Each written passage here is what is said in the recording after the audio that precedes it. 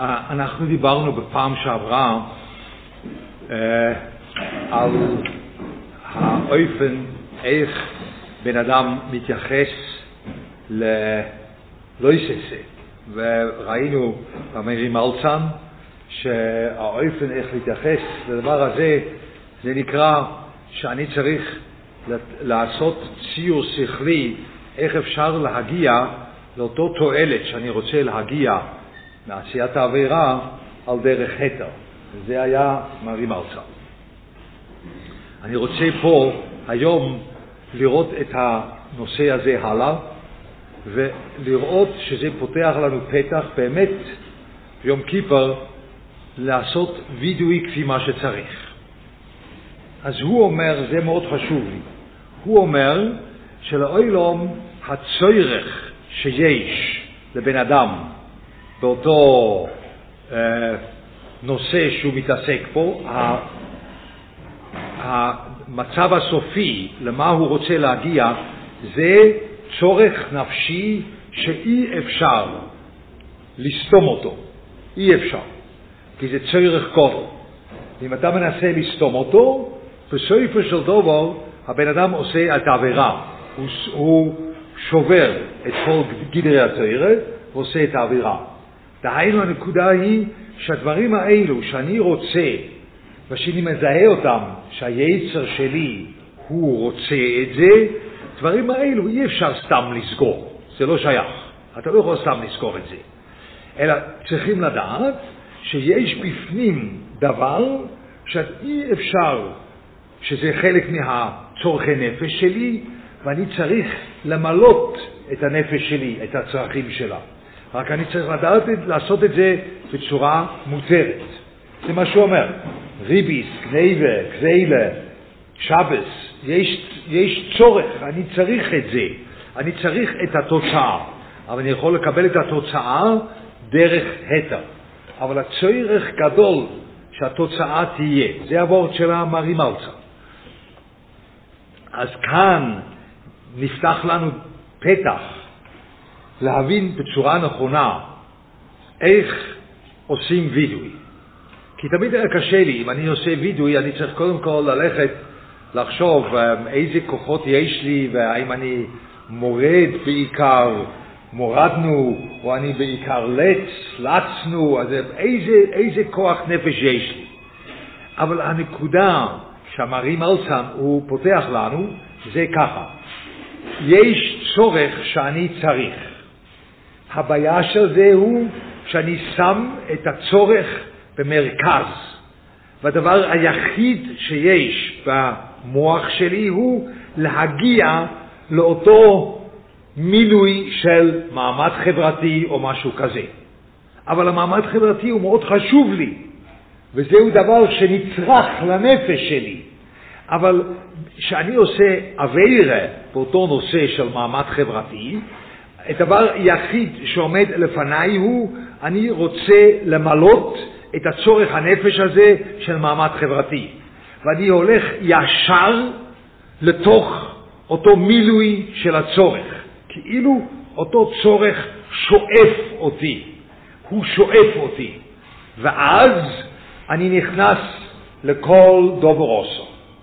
ואז אני כבר לא חושב האם זה מותר או אם זה אסור, כי אני צריך מעמד חברתי. אז מילא אני צריך להשפיל את השני, ואני צריך להחניף לבן אדם, ואני צריך, כי אני צריך את המעמד חברתי. הצורך הוא גדול, אבל מה קורה? הצורך הוא גדול, ובגלל זה הוא שואף אותי, וממילא אני לא עושה גדר. זה מה שדיברנו פעם שעברה. צריכים לעשות גדר לא לסגור את הצורך. זה נקרא גדר לעשות ככה. אבל אני צריך לעשות גדר כמו שאצל בילום, גדר מזה וגדר מזה, והוא מדריך אותי איך להגיע לאותו צורך. וזה הגדר של היצר הרע. אני צריך לגדור אותו, דהיינו שזה ידריך אותי לא להיכנס לתחום של הרע. בדיוק כמו שיש גדר שאומר לי אל תיכנס לשדה שלי, אבל תלך לשם, בבקשה, אבל לא דרך השדה שלי. זה מה שגדר עושה. אז מילא גם פה, אל תיכנס לתחום של הרע. יש גדר. אבל אנחנו לא חושבים על שום גדר, כי הדבר היחיד הוא שאני רוצה ישר להגיע למילוי של הצורך שלי.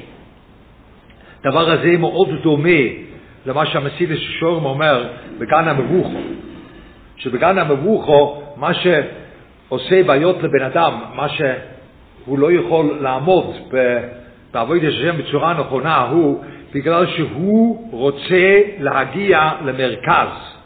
זה דבר היחיד שהוא רוצה, וממילא הוא בוחר את הדרך הקצרה, אבל זה לא מגיע. ככה גן המבוכו בנוי. גן המבוכו בנוי שאתה צריך ללכת דווקא מתרחק ומאחורה ומשם ואז עוד פעם להתרחק. ככה זה בנוי גן המבוכו. אבל למה בן אדם לא מוצא את הדרך? כי הוא רואה את התכלית לפני העיניים, והתכלית שואב אותו, זה שואב אותו, ואז הוא לא מגיע. ובצד הרע, לא שהוא לא מגיע, הוא מגיע ועודך, אבל הוא מגיע בצורה כזאת שהוא דורך בכל דובר עושר שבתורה. כי התכלית שהוא רוצה למלות, זה שואב אותו. עכשיו, מרים אלסן אומר, שהתורה הקדושה הופכת את הציור. היא אומרת, בבקשה, התכלית צריך, אני צריך מעמד חברתי, בבקשה. אבל עכשיו במקום שאותו מעמד חברתי הוא שואף אותי, ואני רץ אחריו בצורה עיוורת, אני עכשיו בונה לעצמי מהלך של צעד אחרי צעד, על פי מה שהתורה רוצה. אבל בסוף אני מגיע לאותו מעמד חברתי, אני מגיע בסוף. לא פשוט זה הבעיה שלנו בתשובה. אנחנו חושבים בתשובה, אנחנו צריכים להוציא את התכלית שאנחנו רצינו עד כה. זה מה שאנחנו רוצים. ככה אנחנו חושבים תשובה.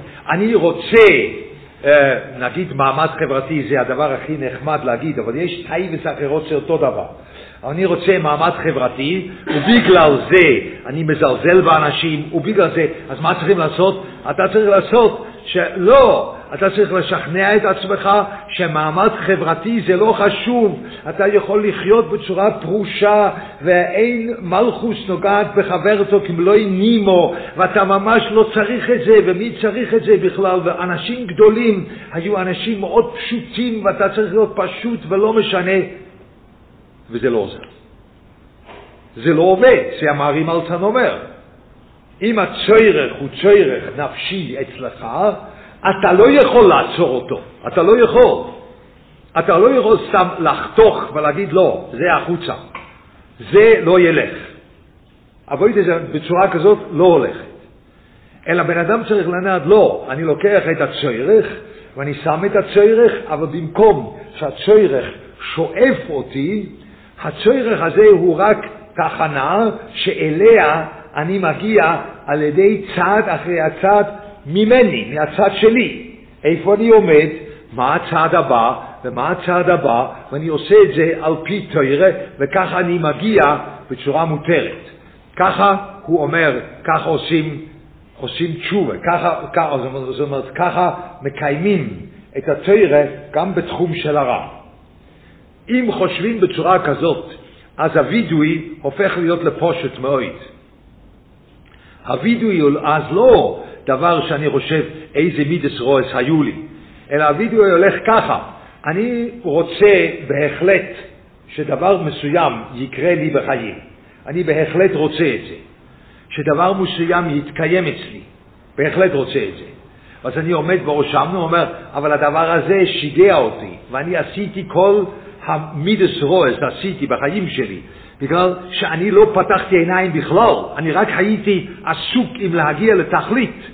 הושמנו, בוגדנו, ברור שאני פוגש את כל המידס רועס, ברור שאני פוגש את כל השחיתויות שלי. מה, אתה לא פוגש אותם? אם אתה לא חושב על שום דבר, אתה לא תפגוש. ברור שאתה תפגוש את הכל. ברור שכל הריקבון שלך עולה.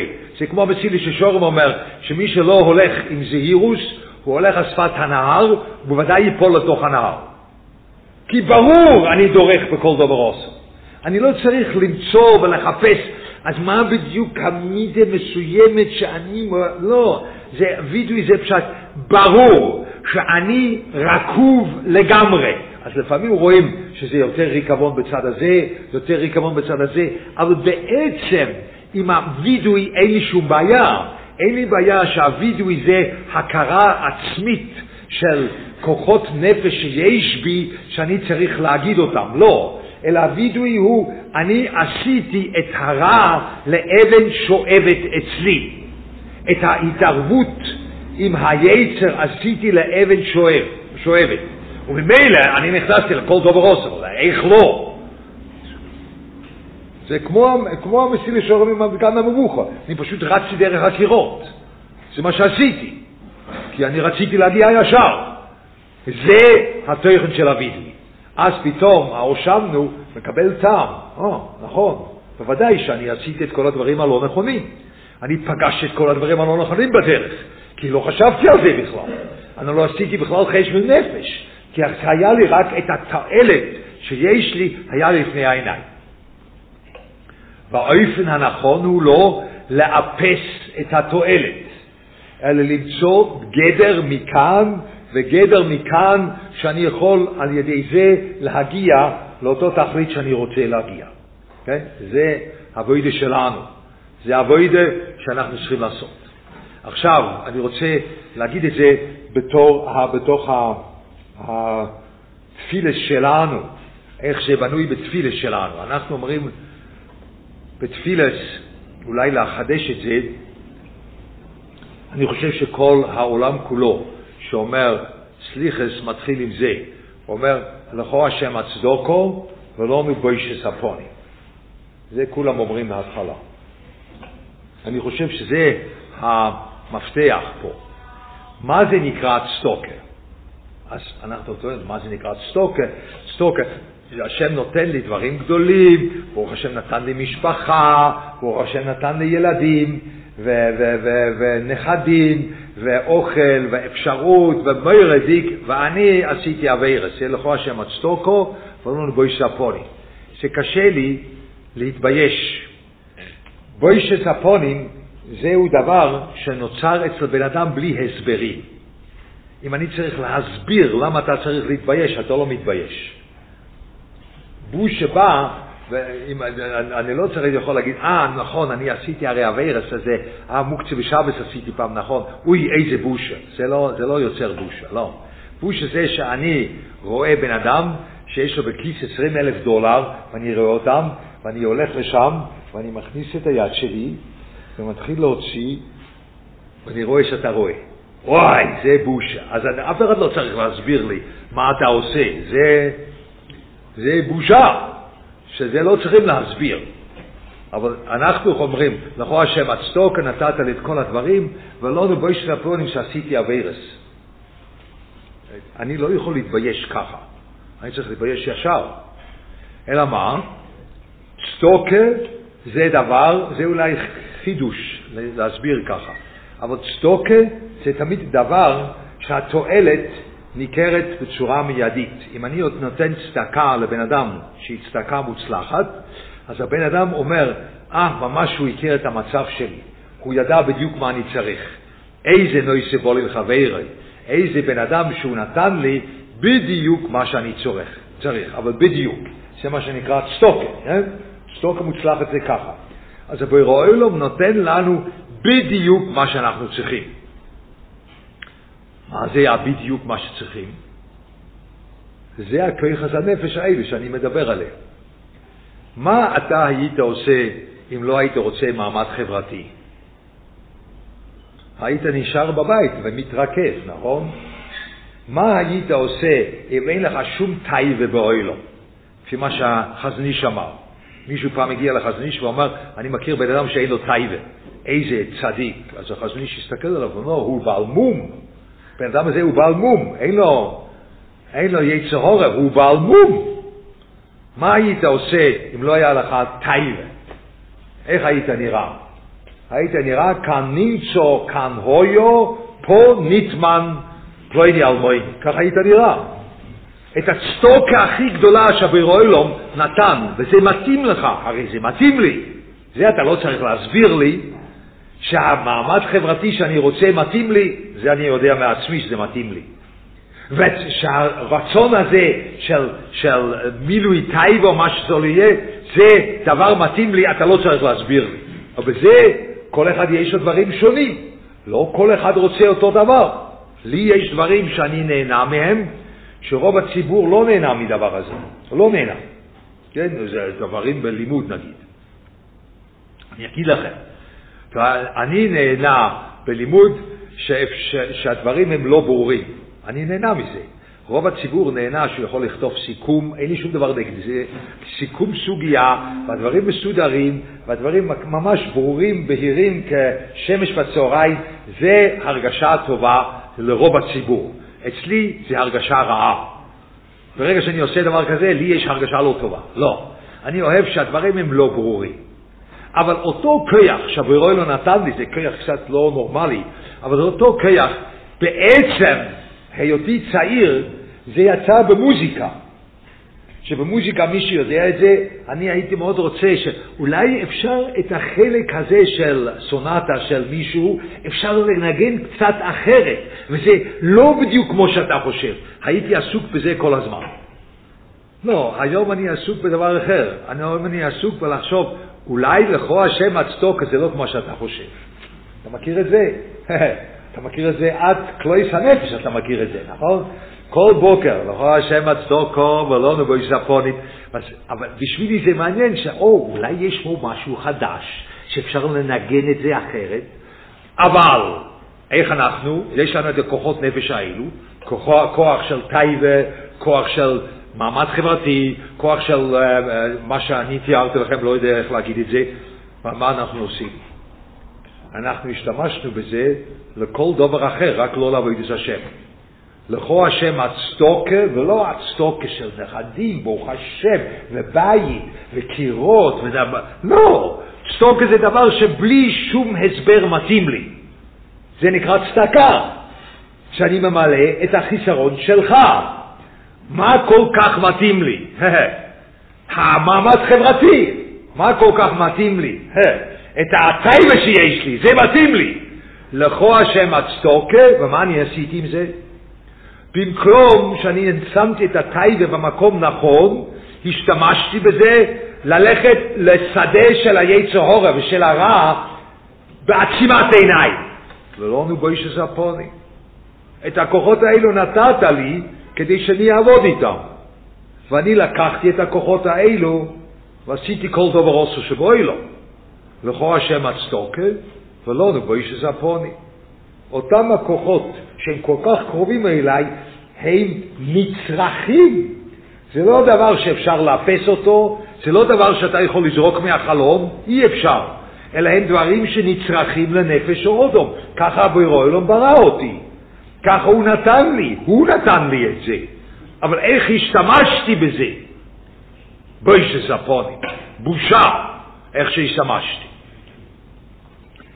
ואתם רואים, שזה בעצם ממשיך הלאה, זה חידוש ככה ללמוד, לא רואה שהם הצדוק, אבל לא נבוא ישפוני. אבל עכשיו תראו איך זה בנוי.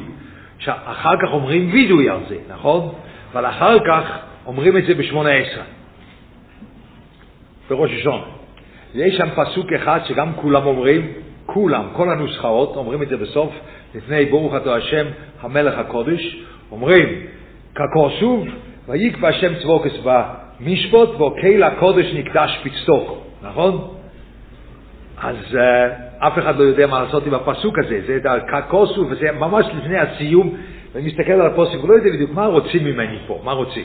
ככה אני שאלתי אנשים גדולים ממני, וכולם אמרו, כן, נכון, זה לא יודע בדיוק, אבל היה לך כל כך הרגשה טובה, אם לא יחתור לבדך, ובכן צדיקים, וכל דברים יפים, ובסוף, לפני שאתה מסיים המלך הקודש, אתה מכניס פסוק לא יודע מה לעשות איתו. ככה זה, לא? שאלתי אנשים, ככה זה. לא. אלא מה? אם אני נותן לך צדקה, אתה חושב שזה ממש נוי סיבול עם חברי. אני מכיר את הצרכים שלך, אני מכיר את המקום שלך, ואני נותן לך כדי שאתה תוכל לעשות את מה שאתה צריך לעשות. אבל אם אדם גדול נותן צדקה, בידידי ואהובתי, שהמשגיח למשל למד איתי, זה מעין צדקה, כן? הוא למד איתי לא בגלל שעשיתי שום דבר, הוא למד איתי דברים שאוזן לא ישומע ממנו, ולמד איתי במשך 20 שנה, אז הוא עשה איתי צדקה, מתאים לי, זה היה מאוד מתאים לי, מאוד, אני ששעתי בזה, ונהניתי, ואני ניסיתי לגדול יחד עם הדברים האלו, זה מה שהיה. אבל היה לי ברור, שלמשגיח יש אג'נדה עם זה. הוא רוצה עוד דבר. הוא לא רוצה רק שלי יהיה תועלת לבניין אישי שלי. זה אני הבנתי. אלא הוא רוצה תועלת הרבה יותר גדולה. תועלת שאין לי שום מושג מה התועלת. אין לי שום מושג מה התוכנית של המשגיח. לא היה לי שום מושג. זאת אומרת, אם אדם גדול נותן לך צדקה, אז יחד עם זה שזה ממלא את הצרכים שלך, אתה יודע בפנים שבעצם יש פה תוכנית בפנים, אבל תוכנית נסגרת מבינתך. אתה לא יודע מה התוכנית, כן? זה מה שיש. בראש השונה אנחנו עומדים לפני הבורא עולם, וכל הברוכה שם, ובכן תן פחתכו, מדבר על דבר אחד. לבורא עולם יש תוכנית בעולם. נכון? ואז אותו צדוקה של הבורא עולם שהוא נותן לי, אותו צדוקה שהוא נותן לי את הכוחות האלו, נותן לי את הרצון למעמד חברתי, נותן לי את הרצון שלי שיהיו דברים שעדיין אפשר לחפור בו, נותן לי את הרצון הזה למלות את השאיפות שלי, של טייבה שלי, הוא נותן לי את זה. אותו דבר שהוא נותן לי בראש השונה, אני מכיר שהדברים האלו הם לא רק כדי שאני אישית יוכל לגדול. זה חלק של תוכנית שהיא הרבה יותר גדולה ממה שאני יכול לדמיין. אז זה מה שאנחנו אומרים. ווקל הקודש נקדש, יש יותר קדושה ניכרת בעולם, על ידי מה? על ידי צדוקה. הוא נקדש בצדוקו, בזה שהוא נתן לך את הדברים שמתאימים לך, את הכוחות הפשוטים האלו. הוא נתן לך כדי שאתה איתם תהיה חלק מתוכנית שהיא, מי יודע מה התוכנית? עוד יותר קדוש, עוד יותר נשגוף מבינוסנו, עוד יותר מופרש ומובדול מכל הבנתנו. אבל מהו חלק של אותו מופרש ומובדול? את הצדוקה של הבורא עולם. את אותם הכוחות שעליהם אמרת, לכו השם הצדוקו ולונו בוישס הפונים, ב-18 אותה צדוקה נהפכת למקום של גילוי קדושה. כי בראש השונה, ביום כיפר אתה מכיר שהתוכנית של הבורא עולם הרבה יותר גדולה. על ידי מה? על ידי דברים שאתה צריך להתאמץ בצורה בלתי אנושית? לא. הדברים הפשוטים שלך, הצדוקה שהבורא עולם עושה איתך, הכיחס האלו שהוא נתן, זה חלק של תוכנית גדולה, וזה המהלך שלנו. שאנחנו אומרים לכו השם הצדוקה ולונו בוישס הפונים. אז אומרים שהכוחות האלו השתמשנו לא נכון.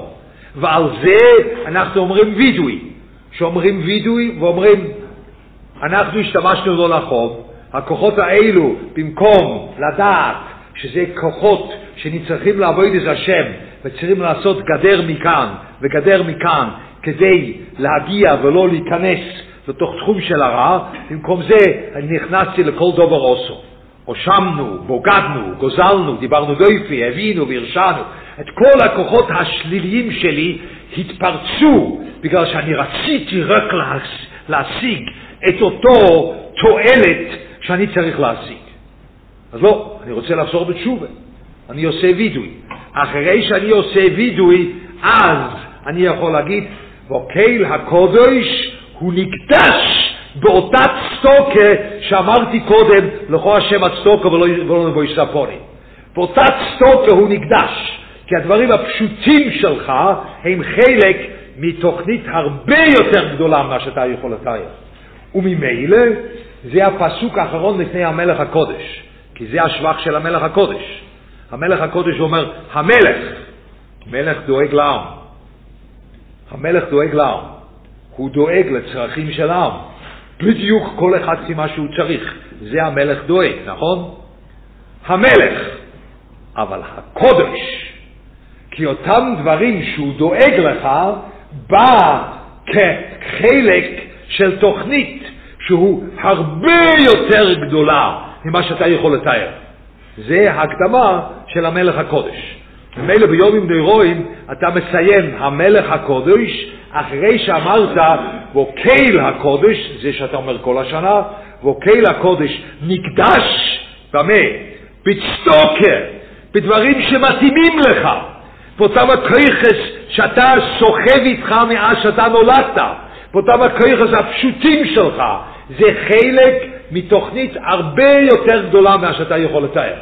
זה נקרא הוקל הקודש נקדש בצדוקה, ועל זה אומרים המלך הקודש. אז עכשיו אתה יכול לסיים המלך הקודש. יש מלכוס שזה דואג לשני, אבל בצורה כזאת שזה חלק מתוכנית הרבה יותר גדולה. זה עבודת שלנו. זה עבודת אשר זה מתשובה. זה עבודת התשובה שלנו, שאנחנו יכולים לשייך את אותה צדוקה שהבורא לא נתן לנו, את אותם כוחות הפשוטים שהם נמצאים בנו, בלי שום הסברים, כמו שאני לא צריך להסביר שזה דבר טוב לך, כי אתה מרגיש שזה דבר טוב לך. אותם הכוחות שיש בנו, אנחנו צריכים לקחת אותם, לא לאפס אותם. זה מה שהמרים ארצן אומר. אתה לא מאפס את זה, אתה לא שם גדר חזיתית ואומר, לא, הדבר צריכים להוציא מהאופק וזה לא. צריכים להיות למדן, ודאי שצריכים להיות למדן, ואי אפשר. אנשים שואלים אותי שאלות על העבירות הכי חמורות, אבל הם לא יודעים, יש שם כוח בפנים, איזה כוח יש שם בפנים, מה אני רוצה באמת. לפעמים אנשים לא יודעים את זה, אבל יש דברים שאני רוצה באמת, ואותם הדברים שאני רוצה אני לא יכול לאפס. אני רק יכול להפוך את הכיוון. במקום שזה שואף אותי, במקום זה אני לוקח צעדים על ידי בחירה שלי. ואז אני הולך בדיוק כמו בגן המבוכו. לפעמים אני הולך שמאלה כדי להגיע, לפעמים אני הולך אחורה כדי להגיע, אבל אני רוצה להגיע לשם. אבל אני עושה צעדים כדי להגיע בצורה כזאת איך שהתורה רוצה. ואז אני חוזר בתשובה על אותו נושא. וכאן רבי ישראל, זה בדיוק כמו רבי ישראל, אני צריך לחזור בתשובה בצורה כזאת על העבירה, יחד עם הנסיבות שלה. דהיינו, מה אני רוצה ממני באותו מקרה, מה באותם הנסיבות שאני עובר על העבירה, מה באותם הנסיבות אני באמת רוצה. ואז אני אומר, אתה רוצה את זה, בוא נתאר לעצמנו איך אפשר להגיע לאותו דבר שאני רוצה על דרך היתר. ואז אני יכול להגיד, הכוח הזה הוא לא נמצא על הריק אצלי, הוא נמצא כדי שאני יכול לעבוד איתו, אני יכול לעבוד על ידו. ואז בסופו של דבר אני ב-18 אומר, הוקל הקודש נקדש בצדוקו, ואותם הדברים הפשוטים שהוא נתן לי, זה חלק של תוכנית הרבה יותר גדולה. כך אני חושב שאפשר להגיע, אני ניסיתי להגיד וידוי בצורה כזאת, ופתאום לאט לאט נהיה לי טעם, והושמנו. פתאום זה באנגלית אומרים it makes sense. זאת אומרת, זה נכון, זה הגיוני להגיד את זה. זה לא רק איזושהי הצעה של כוחות מושחתים שחז"ל העמידו לפניי, ואני צריך למצוא בדיוק איזה כוח הכי הרבה מדבר אליי. אלא ודאי נכנסתי לשדות נוכרים, בגלל שהדבר משך אותי, והדבר פשוט שאף אותי, אז איך לא להיכנס לזה? ודאי נכנסתי. זה הדבר הלא נכון. ודאי נכנסתי. אז לפעמים יש הרגשה יותר פה, הרגשה יותר שם, אבל ודאי נכנסתי לשם. ודאי. ומה העצה? לא להוציא את זה מהאופק. זה מה רים אלצן אומר. לא להגיד, לא, אני לא צריך את זה. לא, מי צריך את זה? זה ממש כמו צדוקה. מישהו צריך סוס לירקוי בולוף. הצדוקה היא לתת לו את זה. ואם אתה אומר, לא, אני עושה צדוקה יותר טובה. אני נותן לו 10 שמועס מוסר, ככה שם אותו בבית כלא אצלי, יש שם בית כלא מיוחד בשביל כאלו, ואני עושה שטיפת מוח, ואני מביא את המשגיחים והדרשנים הכי טובים בעולם, ואני ממש עושה לו שטיפת מוח, עד שהסוס הזה יצא לו מהשכל, ואני ממש עובד עליו בשתי ידיי, וככה זה הצדוקה שלי. לא קיימת מה שחז"ל אומרים, כי הסוס לרכוב עליו הוא צריך, נכון? וצדוקה זה לתת לו את הסוס לרכוב עליו. אם הבורא נותן לנו צדקה, הוא נותן לנו את הסוס לרכוב עליו. זה מה שהוא נותן, זה מה שהוא נותן. אז אני לא צריך לאפס את זה, אני צריך להגיע אליו בצורה נכונה, בצורה שהתורה רוצה.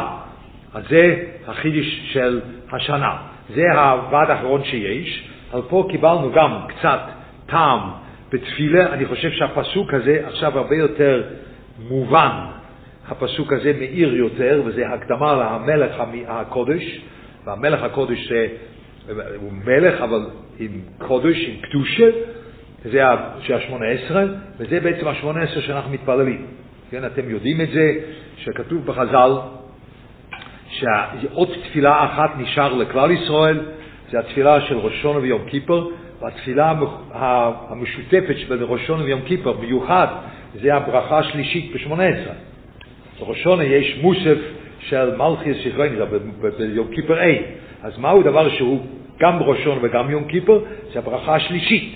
אבל זה חז"ל אומרים, זה התפילה שנשאר לכלל ישראל. זה התפילה. אז ניסיתי לתת קצת טעם, שאנחנו יכולים לסיים גם את הברכה הזאת בצורה עם טעם, שיש לזה תוכן מובן יותר, ואז יש תפילת ראש השנה ויש וידוי. בפעם ראשונה בשבילי, בימים אלו שאני אומר וידוי אחרי הסליחס, אז הוידוי הזה קיבל טעם, נכון, זה הגיוני להגיד את זה ככה, כי הרי הרע שלי שאף אותי, ומילא ודאי נכנסתי לכל הדבר אסור. זה מה שרציתי להגיד. אז אני מודה לכם, שהיה לכם הסבלנות לשמוע אותי ככה בכל האלול, ואני מאחל לכולכם, קשיב החסים הטובה, הגות כבן שתיאור, ואם ירצה השם, אם אתם רוצים, אנחנו זמן הבא נמשיך עם הוועדים.